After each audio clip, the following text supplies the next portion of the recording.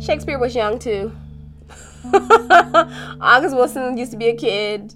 Arthur Miller used to be a kid. We all used to be kids. I wish the world was just full of a bunch of young playwrights because they're so fresh and they always have such a unique perspective on who we are and who they are. And I feel as though oftentimes young people are voiceless. It's almost like we cut out their tongues and we don't listen to them. It's like, oh, they're young. They don't know what they're talking about. I'm like, yes, they do. You know, they experience this world in the barest way.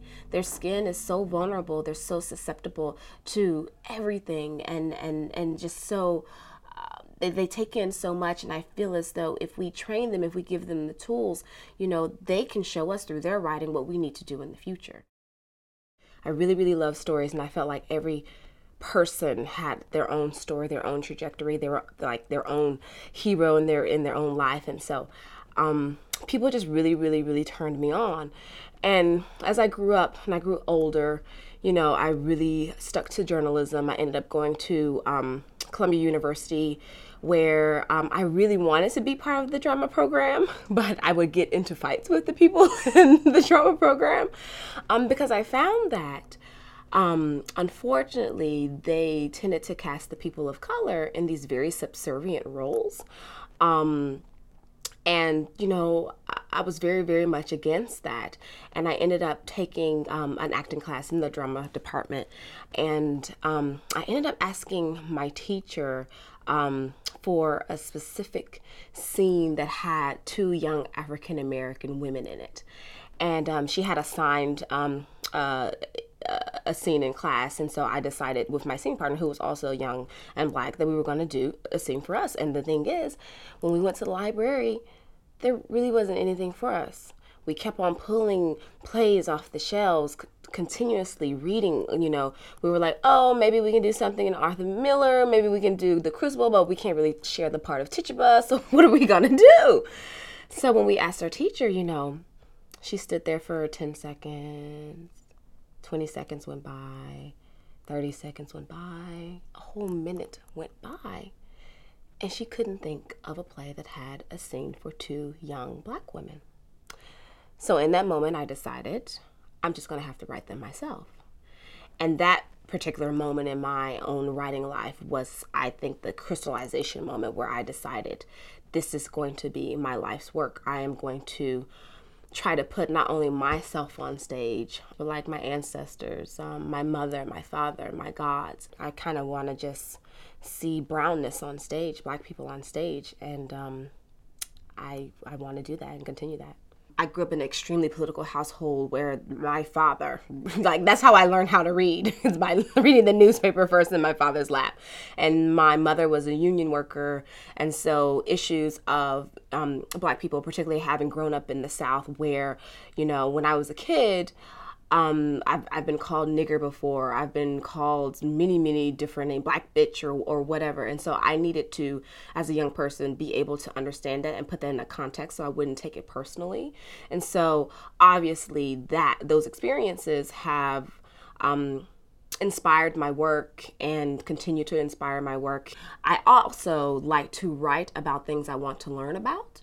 For example, I have this play called Saturday Night, Sunday Morning, and it's set in a beauty shop / boarding house at the end of World War II. And for some reason, like when I was looking through the history books, I really didn't know, you know, how black people contributed to that particular war.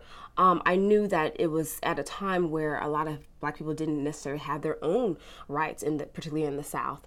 And so to set this play at the end of the World War II in 1945 and to see how these people were, you know, looking at this man, Hitler, and like he's the evil person and he's against equal rights, but really living in a place where they were still struggling to get that, was an opportunity for me to look at the past, but also continue to look at the present, because even though obviously as Americans we've made many great strides, still in the South we're struggling. Like for example, my mother and my father, when they went to go vote for President Obama, a lot of people were very mean to them.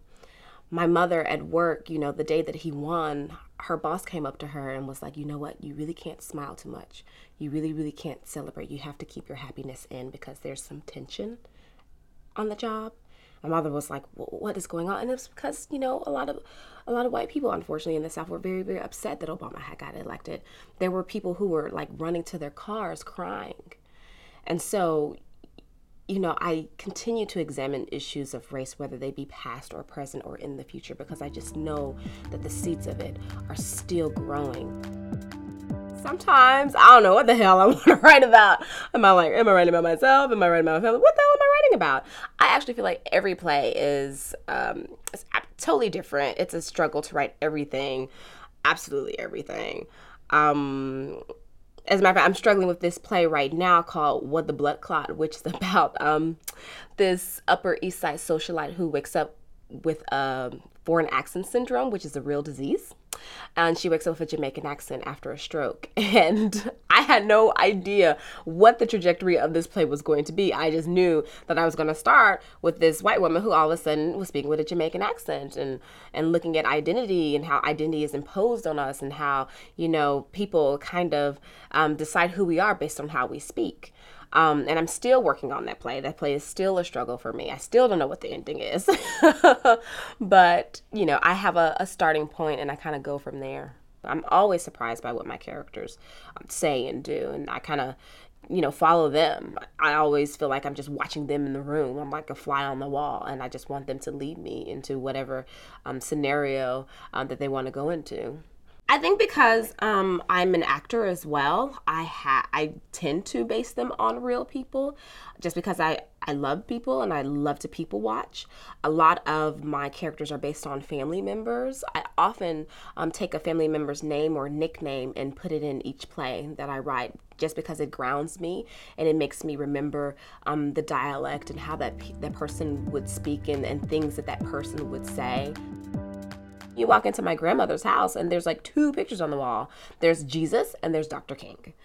He is an American icon. He is a world icon. So, your people, the people, everybody put great responsibility on you. But I weirdly I wasn't really afraid of trying to put him on stage and trying to base a character off of him because I knew so much that I wanted to create a king that no one had ever seen before. And no one knows how he was in private. I just really wanted to give my own spin on how I thought he could be and not to do the I have a dream king, but the king who was struggling to put together the poor people's campaign. The king who was, living in motel rooms for 80% of the time, who was really depressed because, a young man had just recently been killed during one of his marches that he wanted so hard to be nonviolent. And so instead of thinking about this icon, I just was like, what man would be able to, move forward from a point like that? And it was really just about thinking about what he needed and what he wanted at that particular moment in time. There's a code switching that happens where sometimes when we're in front of a camera or we're in front of a particular audience, we speak in a certain way, but behind closed doors, the colloquialisms of the South pop out.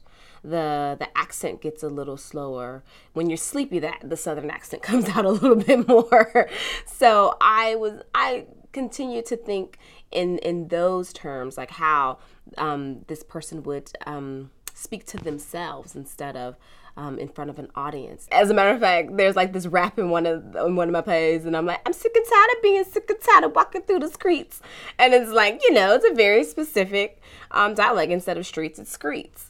But it's, original to this young girl in this play. And I find myself just wanting to capture reality because I just want people to see something very honest and truthful on stage. And that, as playwrights, we weave worlds through using words. That's all we have are words, dialogue. It's not like a film where, we can cut back and forth and it's just visual and, we have words. And I think it's just really important to be truthful to our characters and how they speak.